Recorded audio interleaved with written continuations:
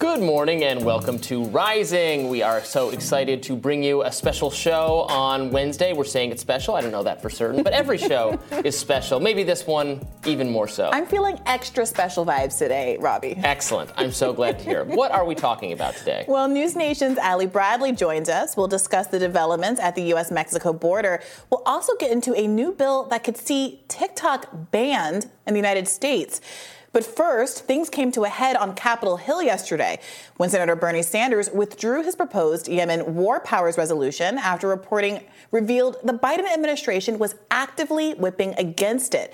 Here's that moment from the Senate floor last night.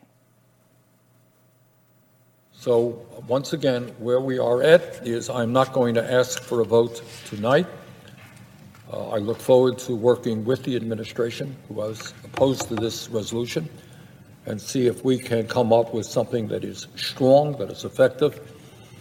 And if we do not, I will be back. And with that, Mr. President, I yield the floor. Sanders' resolution would have banned U.S. support of the Saudi-led offensive in Yemen. In a tweet last night, Sanders said he withdrew the legislation for further negotiations with the Biden administration. He went on to promise to reintroduce the bill if an agreement wasn't reached. Despite the Vermont senator's pledge to continue working toward a resolution, anti-war advocates hit out. Dave DeCamp wrote that Bernie Sanders caves into White House pressure. There will be no vote on the Yemen war powers resolution. What a coward. And then over on my side of things, the Libertarian Party tweeted shame on Bernie for caving to the White House by refusing to call for a vote on the Yemen resolution. Just as we've said before, we're proud to be America's only anti-war party. Meanwhile, the Biden administration, which declared an, quote, end for U.S. support of the war last year, maintains that the resolution is unnecessary and would, quote, greatly complicate the intense and ongoing diplomacy to truly bring an end to the conflict. This is pretty disappointing stuff, right? It is. And look, we've been talking about this all year, right? We've been talking about Joe Biden saying that he was going to make Saudi Arabia a pariah and then turning around and basically fist bumping in BS. We've been talking about how U.S. courts just basically cleared MBS of any involvement in the Khashoggi murder. We've been talking about how it seems like American foreign policy is only righteous and based on these morals and principles and defending democracy, et cetera, if it also seems to align with America's global economic interests. And we see this with how various parts of the world are treated as compared to, let's say, what's going on in Ukraine.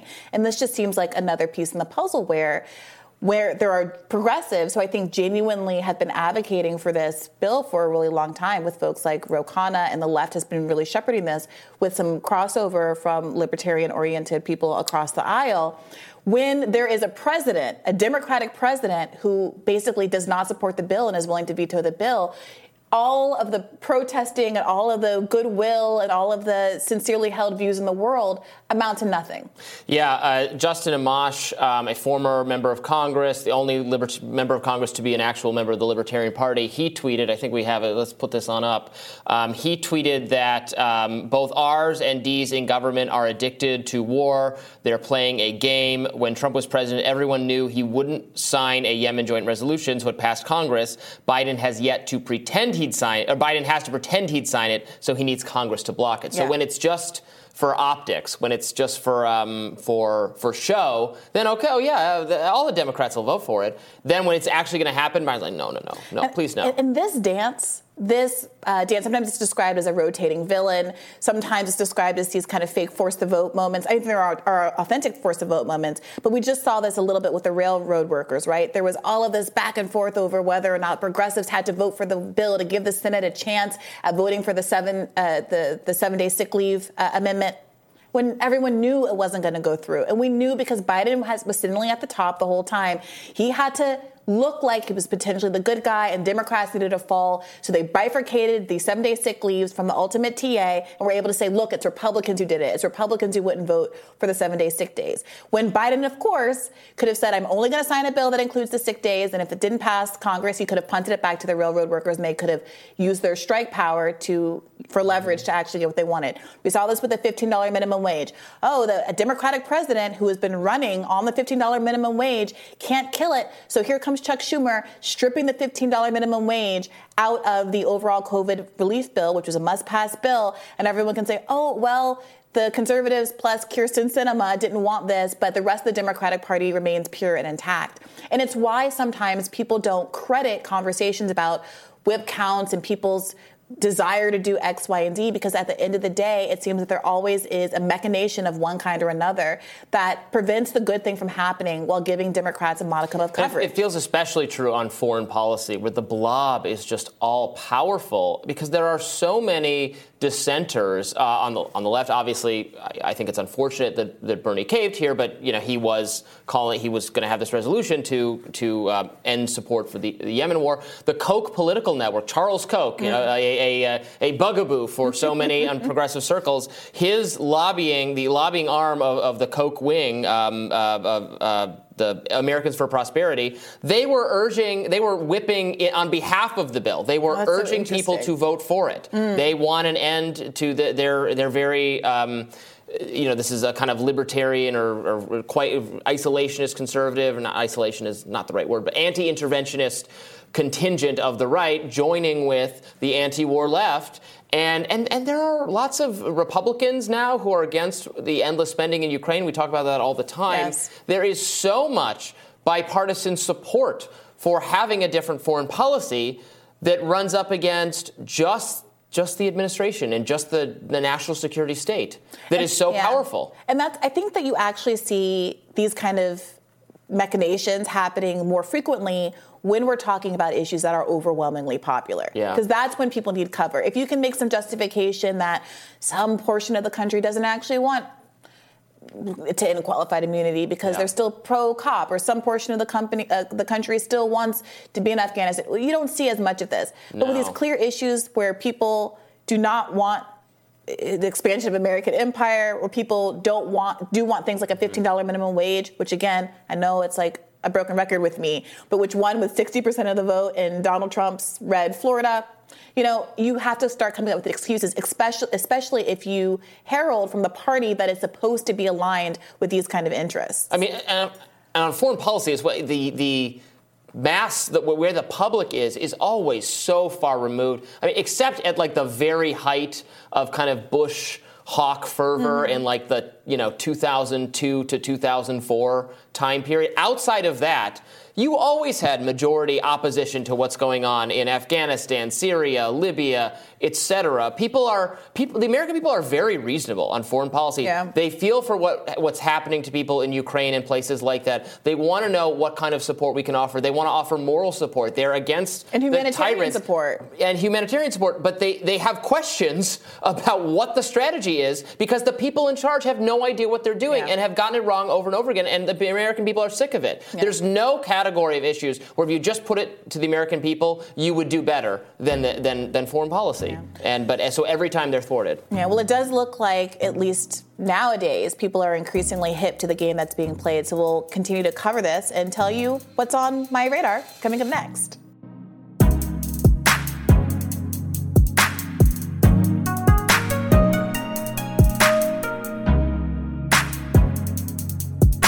Brianna, what's on your radar? Well, Robbie, the story about the Twitter files has largely become a story about how the mainstream media is responding to the Twitter files, which is ironic because the story at the core of the Twitter files, the Hunter Biden laptop story, was a case where the media reaction became more newsworthy and more troubling than the story itself. Instead of substantively engaging with the content of the files, many mainstream media figures have taken to making attacks on the character or motives of the journalists entrusted with the leaked documents or provided documents. The Washington Post characterized Matt Taibbi, an independent journalist who identifies as liberal, as conservative, an error which was corrected after an enormous amount of Twitter backlash. This is a guy who has written a book about Trump called Insane Clown President, a book condemning Wall Street corruption, and another detailing the tragic death of Eric Garner. Disagree as I do with some of his takes about cultural issues, but conservative is a stretch in anyone's book. Other journalists, like Puck News' Julia Ioffe, raised complaints about Taibbi's past misogynistic statements he since contextualized as satirical, but which, even if taken at face value, don't bear on the newsworthiness of internal Twitter documents. Journalist and frequent contributor at The Root, Michael Harriot, argued that it's only because Taibbi is white that he finds the disclosures newsworthy, tweeting, Matt Taibbi and Elon Musk rummaged through millions of emails and Slack messages from pre-Musk Twitter, and all they found was employees deliberating and consulting with each other about how to fairly apply and enforce rules. But I get it. To a rich white man, that seems very oppressive. The purpose of coding Taibbi this way, as a conservative, a sexist, and a racist, is clear.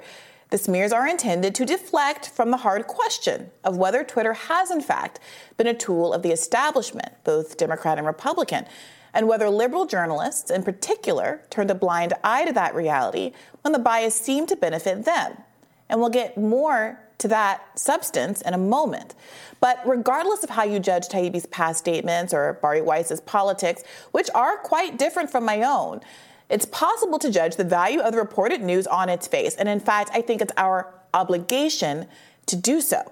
To that end, I just want to take a couple of minutes to talk about the disclosures related to shadow banning, or what Twitter calls visibility filtering. According to Bari Weiss, Twitter employees confirmed, quote, "We control visibility quite a bit, and we control the amplification of your content quite a bit. And normal people do not know how much we do." She explained that the group involved in making these decisions was called the Strategic Response Team / Global Escalation Team, and it handled up to 200 cases a day. But an additional group, which included the head of legal policy and trust, Vijaya Gad, global head of trust and safety, Yoel Roth, and Twitter CEOs made, quote, sensitive decisions about high follower accounts and controversial users. Now, perhaps because libs of TikTok and other accounts highlighted in Bari's Twitter thread are conservative, this issue, like so many others, has been cast as a nothing burger. And because Twitter had already disclosed that it ranks tweets in search results, many commentators have argued that Bari misrepresented this disclosure as new news. The argument goes like this. If Twitter has always been open about the fact that it, quote, ranks tweets from bad faith actors who intend to manipulate or divide the conversation lower than other tweets, then Bari was being dishonest when she argued that Twitter lied about not shadow banning users. Okay. As Eric Levitz opined in New York Magazine, quote, Weiss did not try to reconcile that claim with Twitter's long-standing terms of service. In fact, she did not even inform her readers of the existence of those terms. But here's the problem. When Twitter claimed it didn't shadow ban, it did so by first defining shadow banning narrowly as, quote, deliberately making someone's content undiscoverable to everyone except the person who posted it, unbeknownst to the original poster. After offering that narrow definition, the Twitter post then went on to claim that Twitter doesn't shadow ban because people who follow you can always see your tweets. I gotta say, I don't work for Twitter, but I am very online. And I have never believed shadow banning to mean that literally no one can see or find your tweets ever, which is how Twitter defined it narrowly. It's commonly understood to mean that your tweets are deprioritized significantly so that users who aren't specifically looking for you are unlikely to follow you. And when I Googled it, I found a definition that seems to track my understanding. When I searched define shadow ban, this time in the context of Instagram, I got the following. Quote, basically, shadow ban refers to the platform limiting your content reach by restricting visibility. Yeah, that gels with my understanding. And Twitter did that. It shadow banned by its own admission. It just refused to call it that, gaslighting users by claiming it, quote, that, quote, we do not shadow ban. It's hard for me to believe that Twitter didn't understand the semantic game it was playing. But journalists like Levitz credibly accepted Twitter's narrow definition of shadow ban, which allowed it to claim that it does not in fact shadow ban. He accused Weiss of, quote, leading her readers to believe she'd caught Twitter in a lie. In other words, he wrote, she misled her audience. In fact, it was Twitter's policy that was misleading, and perhaps intentionally so.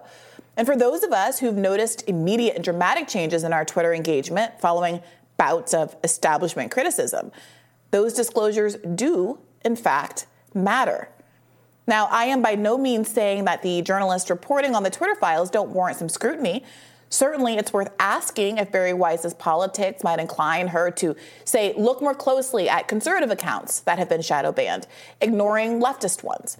It troubles me that these documents were not made public so that we can ensure that the victims of Twitter's overreach aren't being selectively revealed in a way that confirms a liberal bias, when I suspect the bias is centrist in nature. Note that Matt Taibbi revealed that the World Socialist website has also been a victim of this kind of suppression. It's also fair to ask whether Weiss's history of trying to silence voices critical of Israel might bias her against reporting speech restrictions on left pro-Palestinian accounts. But it is also true that regardless of the spin either journalist could conceivably put on the disclosures, the Twitter files themselves, the raw email data is of relevance, and focusing on the news bearer is a convenient deflection from inconvenient truths. There's a reason we're warned proverbially not to shoot the messenger. Now, journalist and former speechwriter for Bernie Sanders, David Sirota, hosted a conversation with Matt Taibbi on his live call-in show yesterday. And there he expressed empathy with Taibbi's position. And I, for one, am not surprised. Sirota, too, has been coded as sympathetic to the right and antagonistic to the interests of liberals. Why? Well, for the crime of reporting news that's of interest to the left, even if it owns the libs. In 2019, he was excoriated for reporting on the fact that Beto O'Rourke, who, remember, at the time the media was trying to pitch as like the better, younger Bernie, had lied about his no fossil fuel money pledge and voted for pro-fossil fuel industry bills. Democratic insiders, like then Center for American Progress President Neera Tanden, were furious and in now deleted tweets accused Sirota's reporting of being, quote, seriously dangerous. Again, the crime being, quote, a supporter of Bernie Sanders attacking a Democrat. Heavens to Murgatroyd! The crime always is attacking the establishment, and the punishment is being locked out of traditional media and political outlets. I don't think it's an accident that reporters like Glenn Greenwald, Matt Taibbi, and David Sirota ended up starting their own publications at the peak of their professional prowess. The mainstream media simply does not tolerate certain points of view. As a fellow independent writer, Freddie DeBoer, pointed out in a recent Substack piece, quote, if you think that Matt Taibbi and Bari Weiss are the wrong people to cover this story, perhaps you should ask yourself about the social professional conditions in media that have created a caste of outsiders who are the only reporters that many people trust. If the establishment media thinks it's only fit to cover this story, it should reflect on why it ignored the Hunter Biden bombshell that started it all in the first place. Yeah, that's all very well said. I also noticed the Washington Post, calling Matt Taibbi a conservative. Look, you don't have to, right, if you don't want to say he's a liberal or a progressive because these words have changed and he's more associated with a kind of contrarianism, fine, but he's clearly not a conservative. Right. You can use more words. You can use more words. Use big words. You can take an extra sentence to explain the situation. You know the words. And that's something that happens, although I have to say mainstream media has been getting my ideology and my publication, Reason Magazine, where I also write, we are described every which way. I'm described every. Sometimes it's conservative journalists, sometimes libertarian journalists, sometimes libertarian conservatives. Sometimes we've been described as a Republican magazine. We don't support Republicans whatsoever. They just can't. They've always had trouble thinking outside a very narrow two-box view. And things have gotten even more complicated because now there's all sorts of people who used to be associated with liberals or the left or progressives who have had a falling out, and there's massive infighting in the Republican coalition. You might as well be a Democrat if you don't support Trump for some people on the right. So these words don't have quite the same meanings as they used to, but man, do they wish it was simpler for them. Yeah, and I gotta say, you know that this is one of my bugaboos as a leftist, that leftists basically don't exist in the discourse. People are interchangeably described as liberal and left and progressive in a way that makes actual leftists want to tear our hair out, and it matters. And in this case, it matters because it's very, very clear that people are uncomfortable, or maybe they're just too lazy to engage in a substantive argument. And you can make a substantive argument about why you think certain parts of the disclosures actually don't amount to much, why you think that they're being framed in a way that is painting a picture of what was going on at Twitter that is more anti-right than, anti a lot of different kinds of groups, and question the disclosures as I did a little bit there, and how much we're actually seeing. There was on the call-in show that I mentioned in the Radar, Matt Taibbi also explained that something like 50% of the data had been deleted before he got to it. So again, there's a little bit of selective bias there. There's a lot of substantive criticisms you can make. They didn't choose to do that. They chose to come out ahead of it all and say the people are racist, the journalists are racist, they're sexist, they're conservative, and it's a bad signal to all of the liberals or disinterested folks watching, people who aren't that engaged, to say you don't have to pay that much attention to this. It's all a hand-waving exercise, and that's a real shame. Absolutely. You called out Julia Ioffe very correctly there for trying to. Well, this is nothing to see here because Matt Taibbi a million years ago was when he was in a totally different era in journalism and in life, was engaged in a project that had some insulting, frankly, very sexist stuff involving in it. That. Fine, but that has nothing to do with what's going on. To do with this. And also, at the time, he then shared a email he got from her at the time. It's her praising him. Really? Yes. I missed that one. Yeah, I'm not surprised though. All right, thank you so much for that, Bree. We'll have more Rising in just a minute.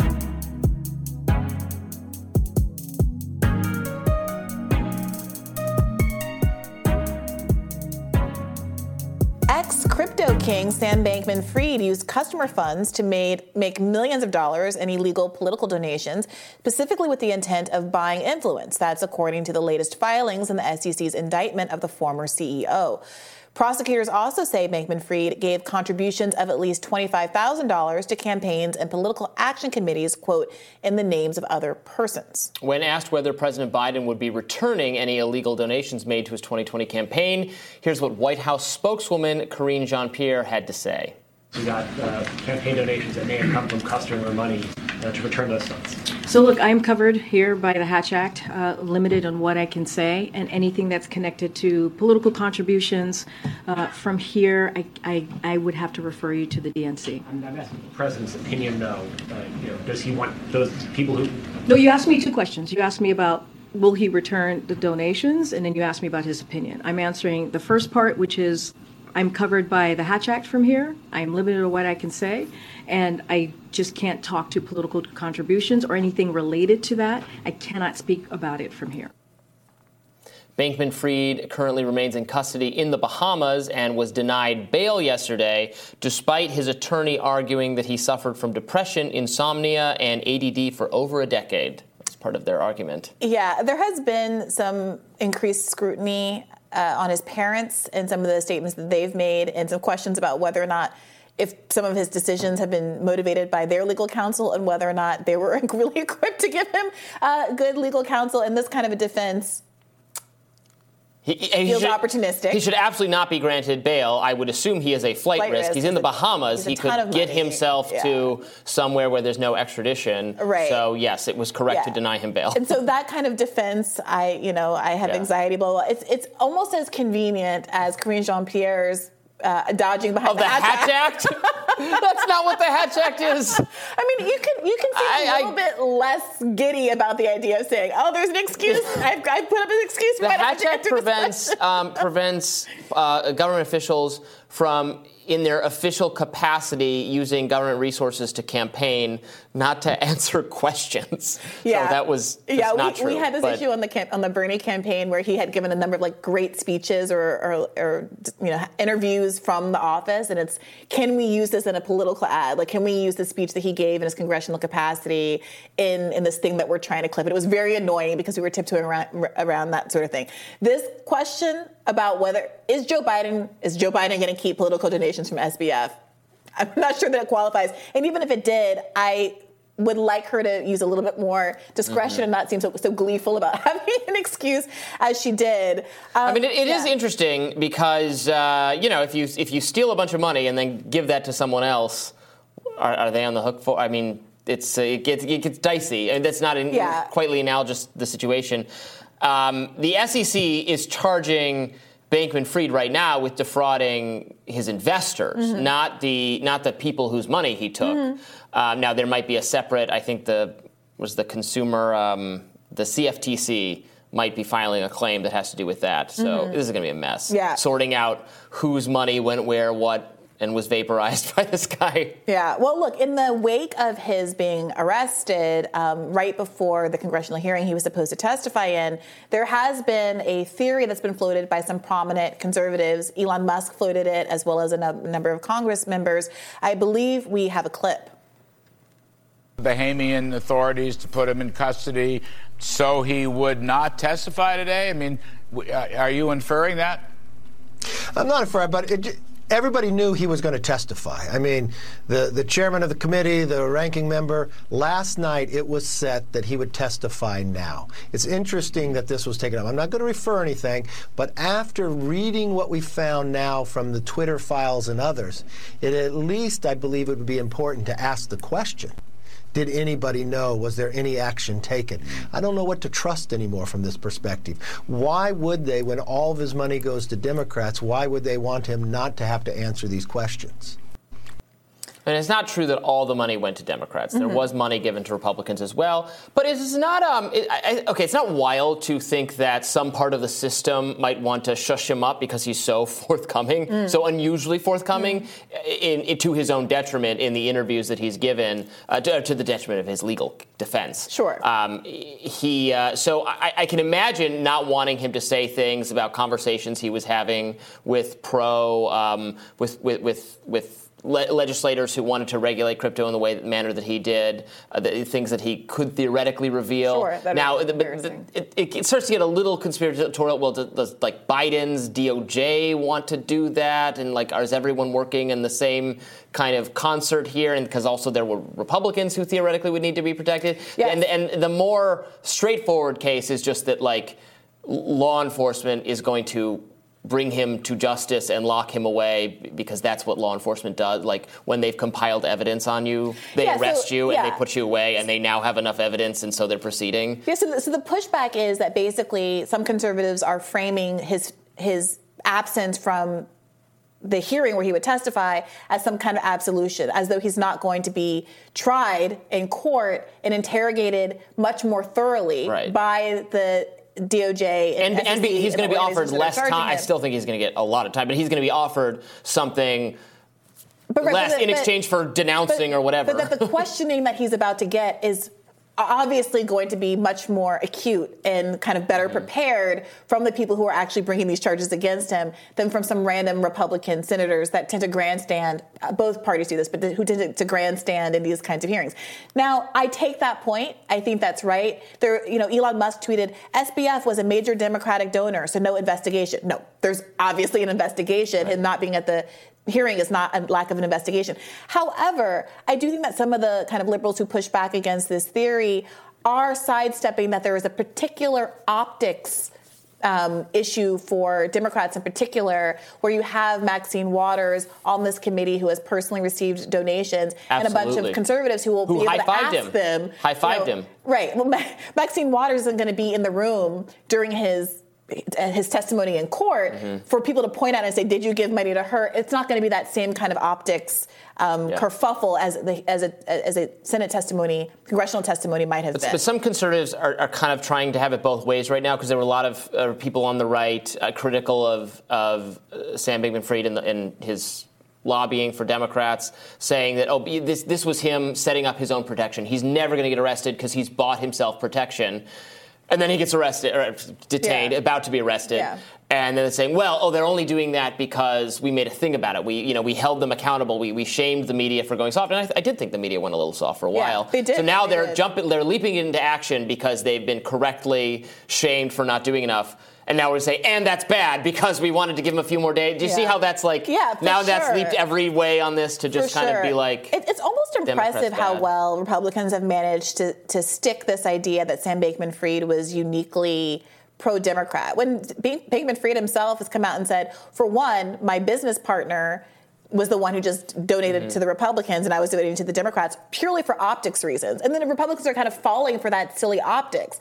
And moreover, that Sam Bankman-Fried made really clear, and I think this is a point that I'm going to continue to stress because I think it's important. He made it very clear that his priority was getting involved in primaries, not general elections. Because if you get involved in primaries on all sides of the aisle, whoever ends up in the general election is going to advance your legislative agenda. And that's exactly what was happening here.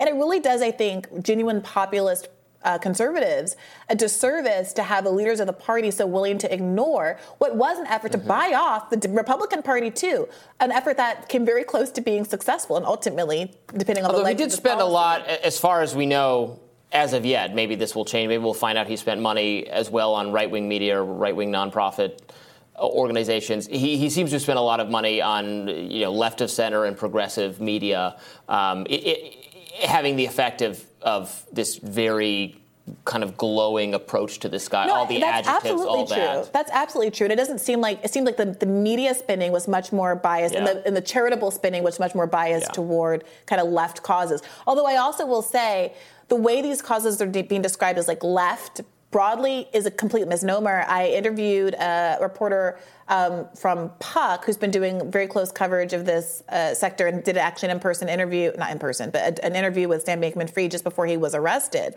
about all of this. And the point that he was making was that, despite all of the kind of liberal media coverage, at the end of the day, Sam Bankman-Fried himself said specifically, I wanted to capitalize on the perception that I was a liberal person, and knowing that you can't have it both ways. You have to go into a camp. And so that he specifically gave dark money for the purpose of misleading Republicans in exactly the way that they're being misled. Well, and his main cause, this effective altruism, is it's an interesting philosophy. It's not, I wouldn't call it of the left. It's not a conservative philosophy either, but it's somewhere in this. He backed, for instance, we talked a lot about this, Jessica Cisneros, who was a progressive running against the last pro-abortion Democrat, Henry Cuellar. He backed Henry Cuellar in that race. Over and over again, he was backing candidates that weren't the most left, that weren't the most progressive, that weren't the most aligned with this humanitarian agenda he was giving money to for other causes around the way. But in fact, a kind of political donation scheme that one might say aligned, generally speaking, with the establishment of the Democratic Party. Yep. So again, I'm sorry, beat a dead horse. It's always this establishment alignment that we're distracted from because there are these like partisan aspects to it, but it's the center that always benefits. Yeah, well, I don't mean to sound naively hopeful, but I don't think his charitable giving to the establishment is going to protect him from a very lengthy prison sentence. I think that's right. More Rising right after this. Stay with us. This past weekend, a migrant caravan of over 1,000 people crossed the border from Mexico into El Paso, Texas. This is the largest caravan of migrants ever to cross the border at once. El Paso Border Control is reporting that it currently has over 5,000 people in custody, and hundreds have been released into the city. This video shows hundreds of migrants at an El Paso parking garage where an NGO is helping them figure out their next steps. For other migrants who remain on the streets, El Paso police have asked them to take their things and leave, as the city has a no camping ordinance. Police have reportedly reached out to shelters for help, but there's no more space. Joining us now to discuss all this is Southwest correspondent for News Nation, Ali Bradley. Welcome, Ali. Thanks so much for having me, you guys. Yeah, thanks for discussing this situation with us. So is that no camping provision, is that being followed? Are people clearing out of the streets or the sidewalks if they have tents set up, things like that? You know, Robbie, as you can see, as I move out of the way a little bit, you can see behind me, there are absolutely migrants still on the streets here. When I talked to police yesterday in El Paso, and I asked them exactly what they're up against here, they're dealing with this surge, right? So I asked them, what are you going to do? Move these people, and then tomorrow you're going to move them from the location that they have relocated to? And he said, basically, that's what they're up against. He said that they called multiple shelters. The shelters are full. We know that the facilities are all maxed out right now. And so they are doing their very best. But right now, their best just isn't going to be good enough with this many people because they don't have the resources. Now, the city is doing what it can as well. They are doing kind of roaming patrols, if you will, where they're taking buses and vans and going around, and they're finding these groups, these pockets of people. Around 20 people congregate together, and they're trying to help them find some kind of shelter. So this morning while we were driving around, there are visibly fewer people on the streets here today. So it does look like they've chipped away at that a little bit. However, we do know, as you mentioned, there are still more than 5,700 people in Border Patrol custody. And we also know that more than 2,400 people are still streaming in. And we know that there are hundreds still waiting on the Juarez side as well. And just small question, what is the temperature like? What is the range of days and nights, et cetera? Yeah, so a lot of people think Texas and they think it's warm, right? It is usually, but it does get cold here as well. And that's exactly what we've been experiencing this morning. It was 35 degrees with a feels like temperature of 28 degrees. So they're absolutely dealing with these freezing conditions out here. And it is very cold. And these people don't have extra clothing. They don't have warm clothing. There are a lot of them using blankets that have been donated to them, whether it be Red Cross or Good Samaritans that have dropped things off.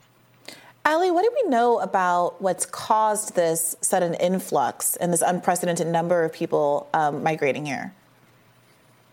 Well, we do know that the caravan takes a lot of time to move up from southern Mexico and all the way to our southern border. So that's part of it. However, the cartel controls the southern border. So they decide when and where to push people through. And when we see these massive groups of people ahead of the end of a health code policy like Title 42, which is impending the expiration December 21st, we're kind of scratching our heads a little bit here, Brianna, because why push through now? Why not wait until Title 42 is over next week? So that is something that we don't have the answers to. However, we are working to get some more information on what happened here. Why were we seeing 7,400 people in a weekend come into El Paso? Well, it certainly raises some questions about how much American immigration policy is actually determining or affecting people's decision to immigrate, as some people have suggested politically that Democrats kind of signaling that they're more open to immigration, regardless of what the facts are, is somehow impacting immigration levels. I agree that the timing of this doesn't seem to necessarily line up with that, but I look forward to hearing more about that. Earlier this week, dozens of migrants crossed through the Cocopah Gap in Yuma, Arizona, lighting fires along the way to stay warm. And as you mentioned, temperatures dropping below 40 degrees. In total, 6,964 migrants crossed into the Yuma area in just the past week.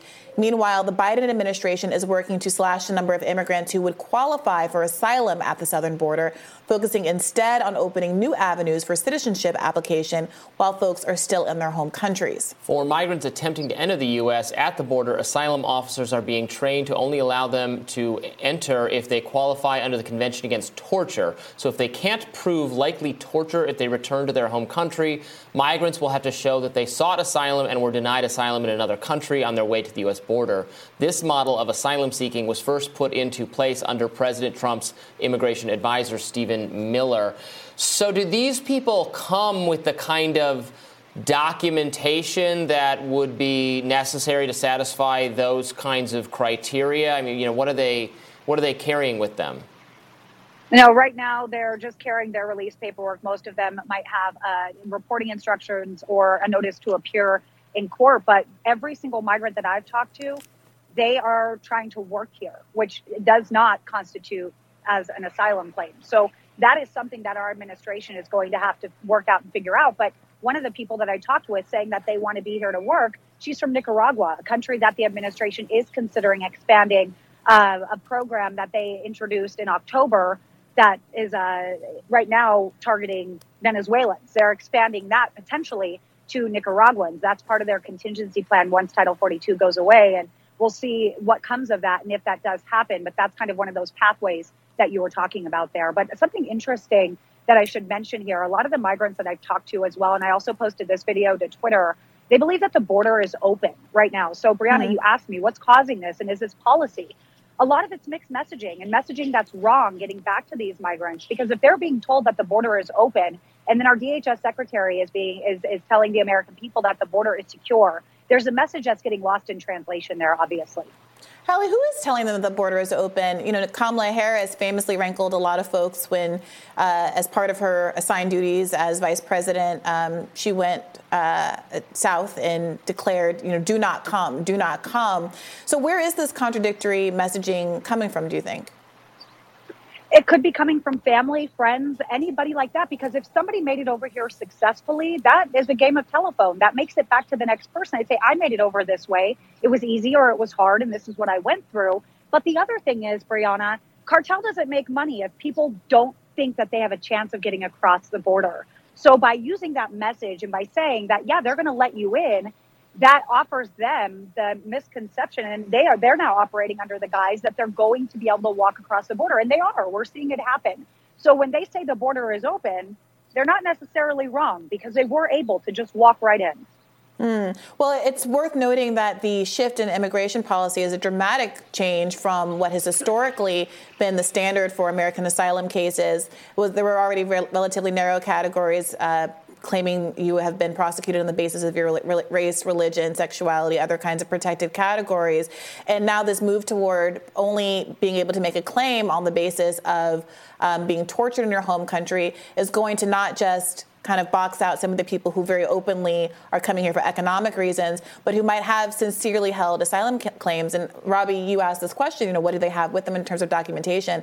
I was no immigration lawyer, but I did do one pro bono immigration case, and it was worth noting that was a year-long process of him riding back to home, having his family send him diaries and documentations and proof of arrest and charges that he had made, assault charges that he had made back in his home country. And it is an interesting question. If you do have that kind of a claim, and he was successful, so if you do have that kind of a claim that takes time to administrate, what happens in this kind of a context? Are you basically being returned to your home country without having an opportunity to actually make the case as you have been historically able to do in this country? Well, since this is all kind of hypothetical right now, something that we're anticipating to potentially happen, we don't know exactly what this looks like. But right now, while people are awaiting their asylum claims, it's the same thing, Brianna. They come here and they haven't been granted asylum when they first get here. They have to go through a process. So while they're going through that process, they're able to stay here and wait out that process. Now, the Remain in Mexico policy that was under the Trump administration, that did require for migrants to be pushed back into Mexico and await their asylum claims there. That's not what's happening here. Right now, when they have a notice to appear, some of them have 2 to 5 years before they even make their initial court appearance for an asylum claim. Yeah, the backlog is crazy. It takes so long for people to administer these claims. Look, we really appreciate all your reporting, Allie. Thanks for joining us today. Thank you. Take care. We'll have more Rising for you right after this.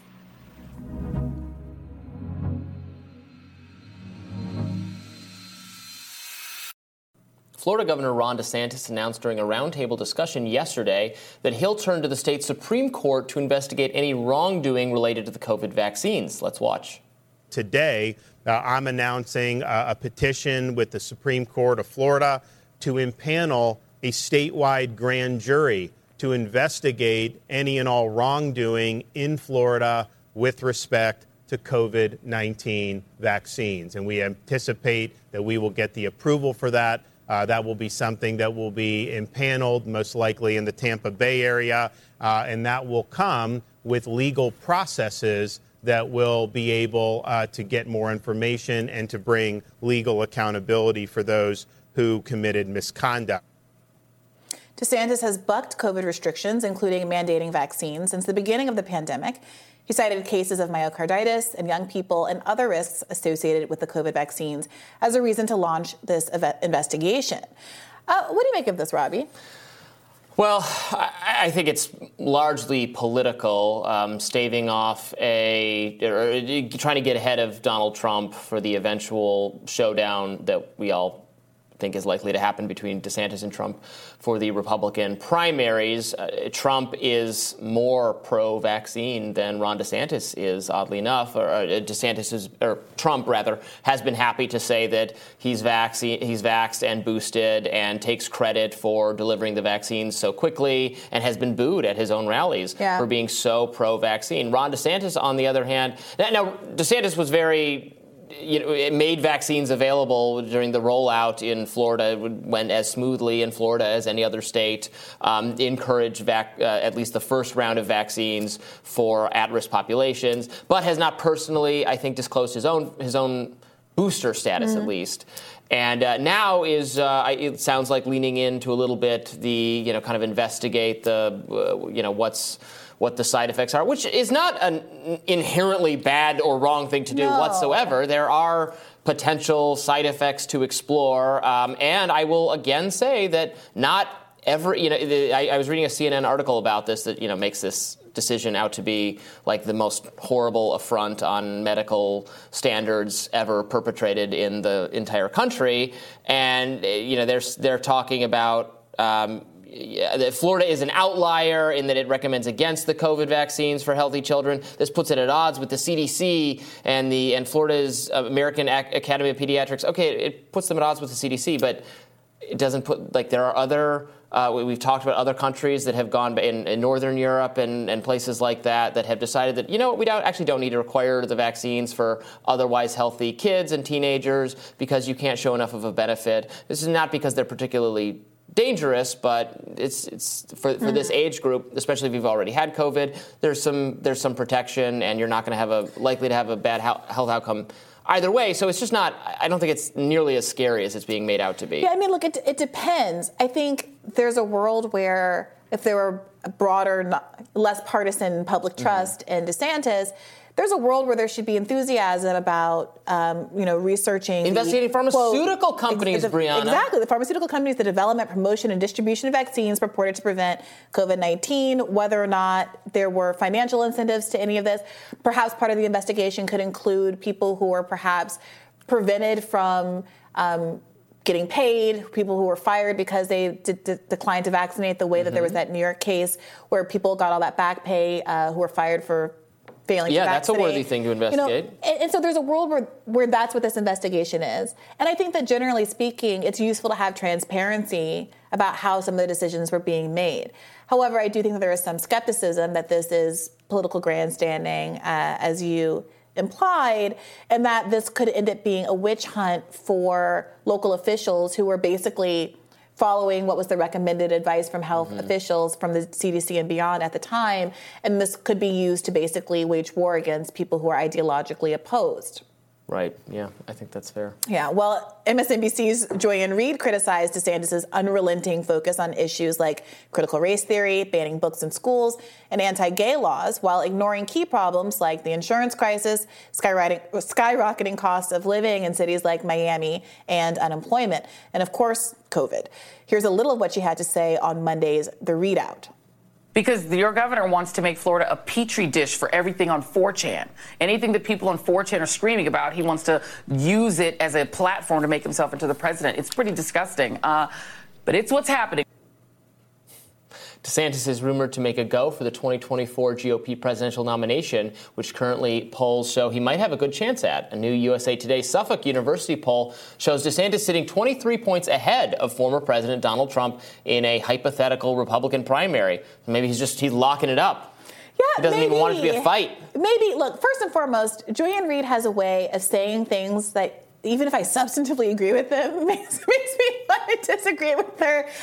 So the question is whether or not the kind of feelings of off-puttingness that people have about Joyanne Reid as they become increasingly exposed to her, regardless of her politics, also apply to Ron DeSantis, because I did see some people pointing out the video that we played, the clip earlier in this segment of him announcing this plan to investigate how COVID was administered, and saying, oh, this is one of the longest times I've heard him speak, and I don't know that he has the charisma. I don't know that he can pull off what Trump has pulled off in the past.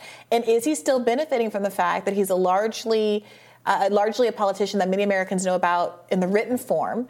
And when he actually is more in front of the public, folks will change their mind and realize that he's not as much fun as Donald Trump. I don't know. I watched some of that press conference. I thought he was. No one's as entertaining as Trump. Obviously, you just can't do it. It's impossible. But Kanye's trying. I don't find Kanye that entertaining. Honestly, I don't. I mean, I saw some clips going around yesterday. I'm truly immune to Kanye's charm, or lack thereof. The tension, the irony of, in particular, the Alex Jones video, where Alex Jones... I find Alex Jones amusing. To out-left Kanye No, that is West. Amusing because Alex Jones is amusing. Well, no, I think it's Alex Jones, like, ratcheting it up, like, winding up, okay, we don't like Hitler here. You're clearly saying some other important things, but obviously, you can like the Hugo Boss outfit, but Hitler is a bad guy, and Kanye was interrupting, saying, well, I don't know, there's lots of other things to like about Hitler. I mean, apart from obviously the horror of et al. Endorsing the... But I was more amused. Alex Jones was then interviewed on Steven Crowder's YouTube show, Ladder with Crowder, talking about how confused he was to hear Nick Fuentes, et cetera, being pro-Hitler. And then he just goes into this, I hate Hitler rant that is so funny. I'm amused by everything Alex Jones says. I find him truly enjoyable and hilarious. We can agree that a lot of people with politics that I will call pretty deplorable have a certain comedic timing 100%. that lends themselves to TV. However, you think that despite Ron DeSantis not having those qualities, that he still can stay in there with Trump. Hopefully, the old-fashioned having policies that your voting base likes. Nah, no way. That's not what it's about. He's doomed. Right. I don't know. We'll see. We'll have more Rising for you right after this.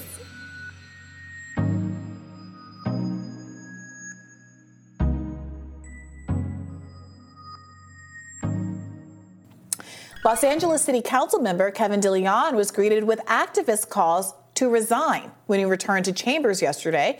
It marks his first time back after racist remarks on an audio tape went viral.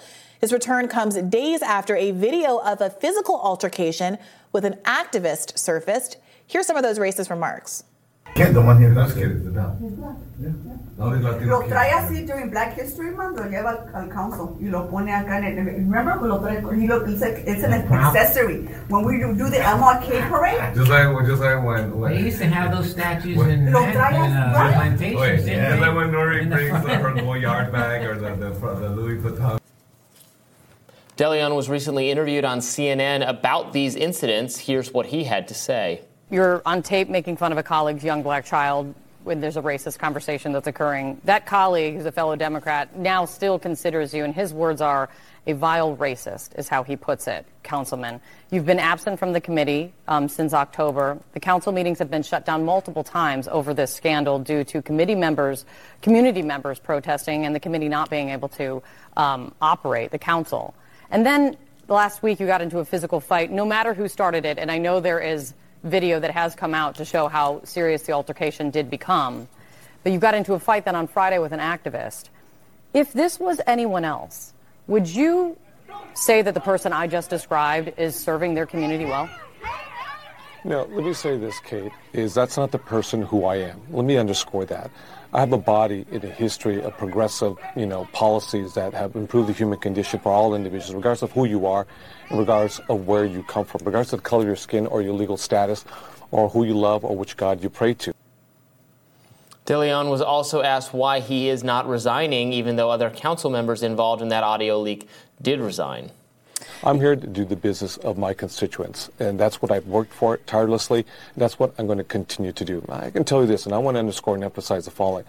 If you don't think I'm profoundly sorry, for participating in that meeting, or for not standing up and shutting that meeting down and shutting down the vitriolic comments from then president of the council, who did eventually resign, that's something I'm forever will be sorry for. And that's why I'm having the constructive conversations and dialogue with folks outside the community. I totally understand, but it wasn't it wasn't just that you didn't stand up. You also took part in the conversation. I mean, in it, you said you compared the young black child of a fellow councilman to being an accessory, like a luxury handbag. Yeah, I'm glad that reporter followed up there, because in the fallout of the leaked tape, when we were first covering it, the other woman, the other council member, Nuri Martinez, really did take most of that heat, got most of the pushback. And even though the reporter made reference to the idea that she was forced to resign, that's not true. She resigned. What people were citing was her resignation from her leadership position on the city council. Neither of them were rushing to resign. And obviously, Kevin DeLeon is still there saying that he won't. Moreover, but he's sorry, Brianna. Yeah, that was going to be my next point, that he did this apology tour just a month ago in the wake of the original leaked tape and used almost verbatim the exact same language about how this is not who I am. This does not represent who I am. I respect everybody, and then listing all the identity categories. Like, we see exactly how much that apology is worth if not a month later we're seeing you in fisticuffs with a constituent who is upset with you over those racist tapes. If you listen to that altercation, he's saying that you're a racist and won't you resign? The last thing is there was, the reporter there says, well, there's some he said, she said about who started the fight. I mean, we're looking at the footage, and it seems to me that although the constituent is obviously combative and loud, when they get close to each other, he raises his hands above his head in a kind of like, I'm not getting physical gesture, and it's Kevin DeLeon who kind of grabs him up by the coat and ends up being very much the aggressor, throwing him to the ground into a table. I mean, it's really wild stuff. It is pretty wild. I want to be careful with this footage because it's clipped too. I don't, it's hard to know. Even the angles at these things can make the situation seem different from what they are. People were getting in his face. It doesn't look good, but I would want to see the whole thing because people leap to conclusions on these things, and sometimes they end up humiliated. Who's more culpable, Kevin DeLeon or Will Smith? Well, we saw the whole thing there. There's no ambiguity there. Look, all I'm saying is that even if someone else starts it, for a ranking city council member to be involved in this level of scandal and still not feel the pressure to resign tells you something about how powerful his status is in the area. I don't really care for his legislation either. He has a long archive at the magazine I read for Reason of all sorts of bills he's sponsored that I don't quite very much. But I think that's a fair point, too, because while so much of the... He's kind of a nanny state type. So much of the reporting has been around the particular remarks, the racist remarks in that tape. What was more newsworthy in a lot of respects was this open jockeying between Latino city council members and leadership in the city and black leadership in the city, and this idea, this feeling that's pervasive throughout the tape that there is a zero-sum game here. And all of the antagonism that you're hearing from both Nuri Martinez and Kevin DeLeon is about the idea that either black city council members or people who they describe as being aligned or too sympathetic to the black council members, like this guy with the black kid who is white himself, are somehow taking away resources or unfairly taking more than they deserve because Latinos are a bigger part of the population here. And so this really is about political brinkmanship that happens to have this kind of racial lens over it. But what's very disturbing to me as a leftist in a state that is overwhelmingly blue is why they are so focused on fighting each other for a diminishing piece of this pie instead of having a more expansive kind of politics. He should definitely resign. And yet, what does it mean to you that even after all of this, he's still standing firm? I mean, it means that our democracy is not as representative as we'd like it to be. There's no accountability mechanism. We're at a point where politicians often just feel like they don't have to resign over over things more embarrassing than this, frankly. Sometimes they just stay the course. What school district board was it? Was it L.A. or San Francisco? I think it was San Francisco, where several members were caught on tape just saying really despicable things about Asian students and just vile racist things, and they had to all be voted out, and they were voted out, but they didn't resign over it. It's ridiculous. I mean, I take a positive and a negative lesson from this. I do think that there was something kind of mesmerizing to watch in 2016 when Trump got hit with scandal after scandal after scandal. And he didn't even do what Kevin DeLeon does here and apologize. I think part of his success was not even recognizing that he was at fault in any of these circumstances, from the, grab him by the you-know-what tape all through, And it does seem like we're increasingly moving into this political space where social pressure just isn't enough for you to step down. There's no sense that your personal sense of dignity and decorum is going to cause you to remove yourself from the position. There is a presumption that everyone is going to have to be forced out. But it's interesting that has happened in the political realm, but not in any other realm. People are routinely fired or resign in disgrace in all other walks of life, not in the political realm. But I agree with that, but only to a degree, because the people who are not stepping down are powerful political players who don't have to. The reason why so many people are able to be pushed out in kind of more employment context is because they're not senior. No one's going to push out the CEO of American Express. No one is going to push out anyone who's genuinely in a position of power. And I don't know, if the CEO of American Express was caught saying racist things on tape, he'd be much more likely to be forced to resign by his shareholders than this guy. Well, shareholders have more accountability over their CEOs than people in a democratic process. Absolutely, they do. You have to wait for election cycles. Yes. Things have to happen. It takes so much money, and much less powerful constituents have to rally and organize in order to get them out. So I think what we're really seeing here is a failure of the accountability mechanisms in our democratic system. Yes, I agree. It's concerning, very concerning. Yeah.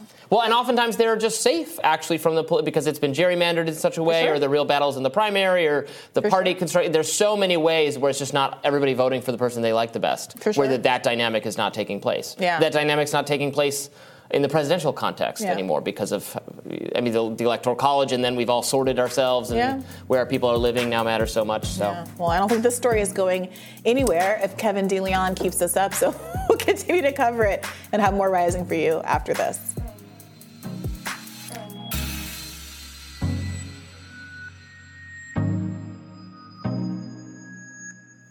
There's another push to ban TikTok in the United States. Yesterday, Florida Senator Marco Rubio proposed a bill that would ban the app under the premise it might be used to spy on Americans and censor content. In a press release issued by Rubio's office, the senator says that the app is required by Chinese law to make data available to the Chinese Communist Party. He also notes that several government agencies, including the FBI and the FCC, have flagged TikTok as a risk to national security.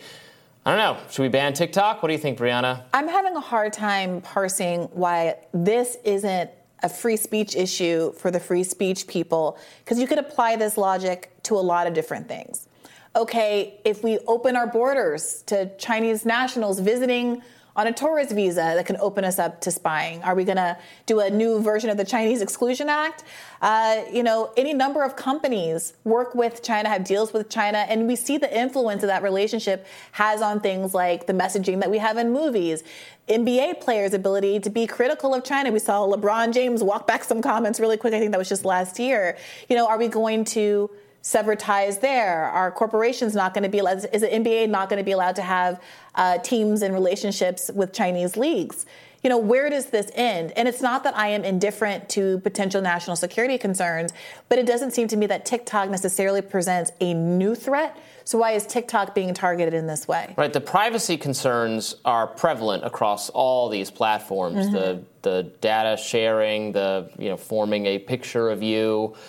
So that's not really unique to TikTok. What is unique to TikTok is the level of influence the Chinese government has on the content that appears there. So I do understand that, for instance, they would have tremendous power, more power than the U.S. government has to shape the discourse on Twitter and Facebook, although we know they've tried. We're seeing, for instance, some of the Twitter files disclosures, some of the other things that they have tried to shape the narrative with respect to some national security topics, Russia, Hunter Biden, COVID stuff. They have really tried, but it's not anywhere close to what China can do, which is just very easily shut down entire conversations. Well, help me understand this, because the examples that have been given for how China, at least so far, has wielded its influence on TikTok seem to be pretty subtle. Talking about privileging kind of divisive content. I was sitting next to a friend recently, a white friend, and looking at their TikTok, and everything did seem to be about weird videos of like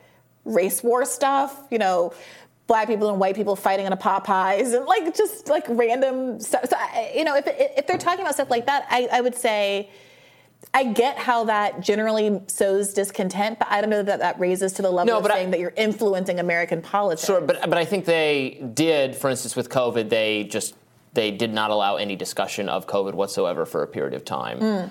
They just took down all of that content. Let's say they were more firmly on a side in the Ukraine-Russia conflict or something. They could just disband all content critical of Ukraine or critical of Russia or something like that. So like Twitter.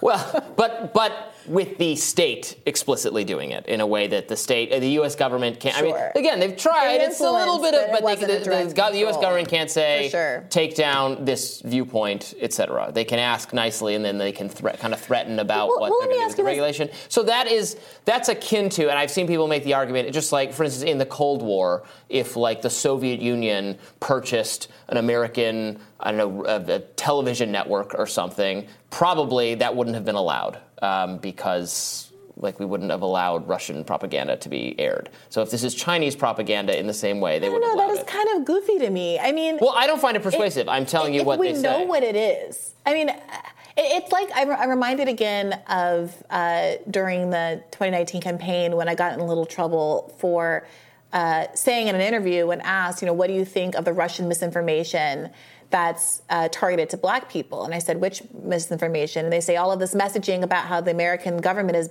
is bad for Black people. Yeah. I was like, well, it's true. The best way to combat this misinformation is with having policies that aren't discriminatory. And I got in trouble for saying that thing, but I guess I'm still in that same place where it seems to me that we could get to a place where the influence on apps like Twitter is so obviously constrained. It's so obviously being determined by outside forces that are inorganic and that have an obvious direction. And users might revolt. Users might not want to be on an app where they're feeling like they're being puppet strong. I think that what we're seeing with Twitter right now is a lot of people having feelings of disaffection because they don't know if they're being shadow banned. They don't know if it's worth it for them to even tweet and be on the app and spend time on the app. And that could very easily happen with TikTok, where I think authenticity and, you know, kind of having a slice of life moment in video is much more core to the principle of the app. It's certainly more collaborative and I think artistic and creative in a less shallow way than, for instance, Instagram. So I think it mitigates a issue that people were raising with social media, or with Instagram in particular. Remember when we were talking about a year ago now, the whistleblower, the Facebook whistleblower who came forward and said Facebook knows that its platform is harmful to users, and by users they meant a subset of users, and by a subset of users they meant teenage girls of a particular age, and by that they meant even a smaller subdivision of them. It was actually a small number of people we're talking about who are harmed by Instagram, and I found the whole thing very overblown, because this is a group of teenagers will complain about school. They'll complain about every aspect of their lives. But anyway, TikTok is, I think, even if you think that's a serious harm, TikTok is less harmful on all those fronts. Well, yeah, and again, the claim here isn't that it's like harmful or promoting eating disorders. I mean, that's some or of things like that. I mean, that's fine, but that's not the stated goal of Marco Rubio's bill here to shut it down. It's because of communist China's interference in U.S. politics.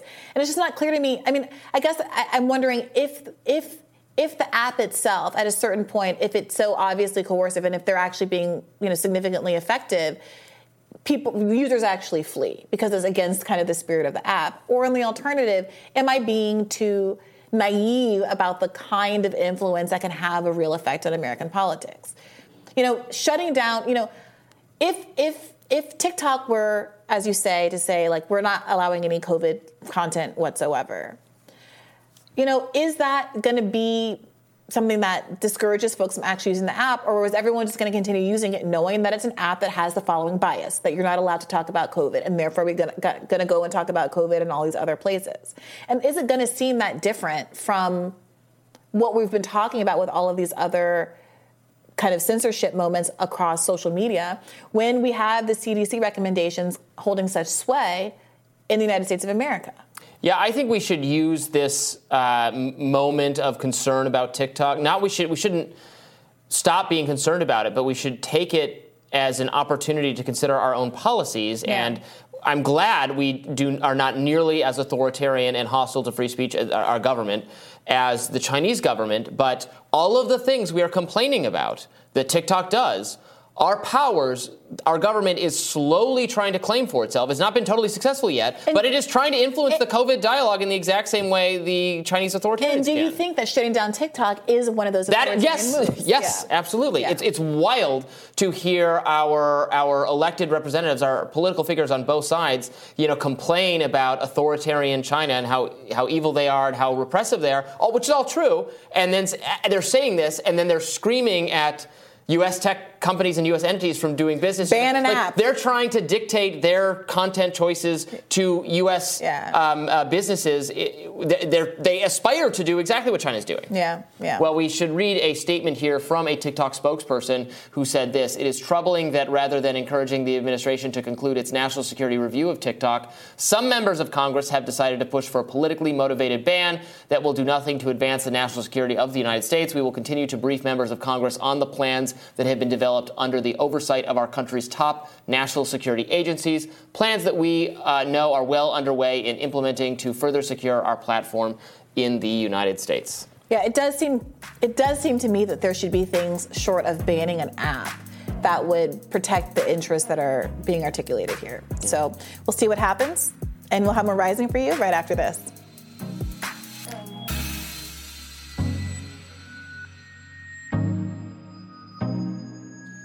Tchaikovsky's The Nutcracker is at risk of being canceled. That is, if Ukraine's culture minister has his way. In an op-ed column, Alexander Kuchenko published in The Guardian, he calls for a temporary boycott of Russian artists and composers, saying that anything related to Russian culture is, quote, a tool and even a weapon that the Kremlin used to further its agenda. He urged Western allies, including the U.S., to join in the pause until Russia ends its invasion of Ukraine. Should this plea be heeded, it wouldn't be the first cultural boycott of Russia. Several institutions, including the Metropolitan Opera, the Cannes Film Festival, and even the NHL, already cut ties with artists who support Russian President Vladimir Putin. But even if allies were to join Ukraine, it's simply just too late to pull a production of a holiday favorite like the Nutcracker. The holiday favorite rakes in about 45% of annual ticket sales for the New York City Ballet. My Uber driver this morning was telling me about how he spends Christmas in New York, and he's so excited to go and see the Nutcracker again. Is that the do-do-do-do-do-do-do? Yeah, that's the one, Robbie. Thank you for this vocal stylings. And I love that Kuchenko's saying, "Oh, this will be temporary." How's it temporary when you were saying this? They were saying this 8 months ago. I did a radar on this a long time ago when it was Ryan sitting in that chair. So there's nothing temporary about this. It's so dumb. We don't need to punish people just trying to enjoy music. We don't need to punish Russian culture. This isn't a war on Russian culture. It's not a war on the Russian people. It's a conflict with the regime of Russia. It's Russia's government, really one person, Vladimir Putin. And if you turn it into a kind of totalizing thing where it's about how bad Russia is and how bad Russian culture is, then I think that would be very alienating and isolating for the people in Russia who don't even support it. It's also music from 100 years ago. It has nothing to do with what's going on. It's not even like a contemporaneous boycott of, say, the Russian Kanye West. You know, someone who's in the country right now espousing viewpoints that one might disagree with. The whole thing has big freedom fries vibes. Or remember when the conflict first started and people were performatively pouring their vodka into the gutter? I was very sad about that. I bet you were. To see that go to waste. Yeah, and wasn't Tchaikovsky, I remember because I did a radar on this months ago. I'm going to try to pull it up. Wasn't he I thought he was like a very pro-Ukrainian, anti-Russian authoritarian figure. Am I making that up? I don't think I'm making that up. A lot of these people, this happened with a restaurant here in D.C. A lot of people have been kind of interchangeably using these descriptors of Russian and Ukrainian. There was a bar here that was, it's called something like the Russian Room or Russian Tea Room, something like that. And it was actually owned by Ukrainians. It got vandalized after this conflict started down on, Connecticut on the way to DuPont Circle.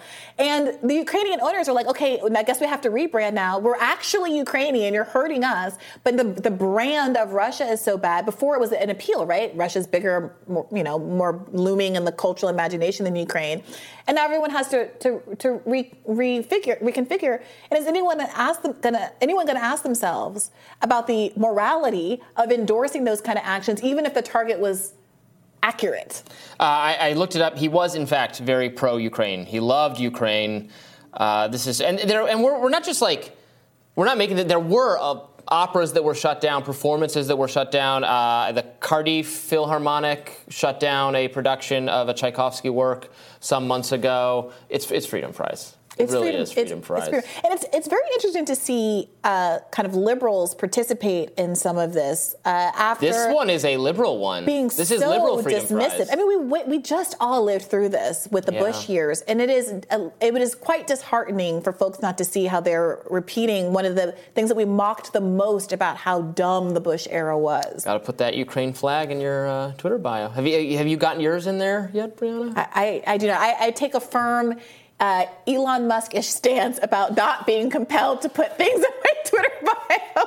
Obviously, I'm joking. He was talking about feeling like he felt pressure to put pronouns in his bio, which I've also felt at times, but it's also easy just to not do what you don't want to do. And if you're really got a libertarian mindset, you make the choices that you make. What's the liberal version of my pronouns are prosecute/Fauci? My pronouns are Zelensky/sexy or something. Cuomo-sexual vibes. Yeah, it's a mess. Look, I will say that it is a shame that the performativity of that has, I think, sometimes supplanted genuine feelings of sympathy for the people. It's not their fault. But I think it doesn't help the underlying cause when people are basically primed to expect. There's like a meme that says Ukraine flag and emoji in bio. You're about to hear the stupidest take you've ever heard on the internet. Like, if I were Ukrainian, I wouldn't want that association to be happening. I'm not sure that all the people who are emoji warriors are actually making a strong case. And the Ukrainians have a lot on their hands right now. Right. They have bigger issues than caring if you put. It's very performative too. Oh, well, you put a flag in your bio for thanks a lot. We would like this conflict that's destroying our homes and killing our people to come to an end. All of if I had a penny for every person with Black Lives Matter in their bio who taunted me, attacked me, launched racist invectives against me, I would be a very rich woman. So, well, meanwhile, Ukrainian President Volodymyr Zelensky, speaking of, isn't letting up on his push for ongoing U.S. support of the war-torn nation in the fight with Russia. He sat down with former late-night talk show host David Letterman on his Netflix special in which he made fun of Russia and NATO. He also poked at Putin for labeling the war a, quote, military operation, which is true. It's a war, not a military operation. Yes. I mean, you can understand why Russia would downplay the significance or kind of the efficacy of the Ukrainian response. But, yeah, I mean, I feel like regretfully, the posture of this thing refuses to change. There has been some movement post-CPC letter of the Democratic White House being more open to the idea of negotiations, something that was completely taboo to mention. Now all of a sudden it is like allowable conversation.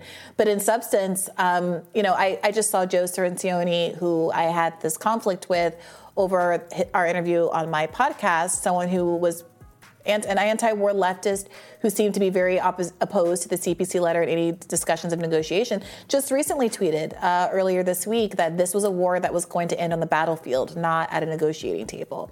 And so there are a lot of folks, including on the anti-war left, who still are prioritizing kind of the military aspect of this intervention and deprioritizing negotiations in a way that strikes me as counterintuitive. All wars end at negotiating tables eventually. Yeah. Apparently not according to Joe Cirincione. Well, tomorrow on Rising, we will be back with a fresh Thursday show for you. Same rising time, same rising place. Be sure to like, share, and subscribe so you never miss any content. And for those of you who prefer to listen while on the go, we are now available anywhere you listen to podcasts. We will see you back here tomorrow. Thanks for tuning in. Bye-bye.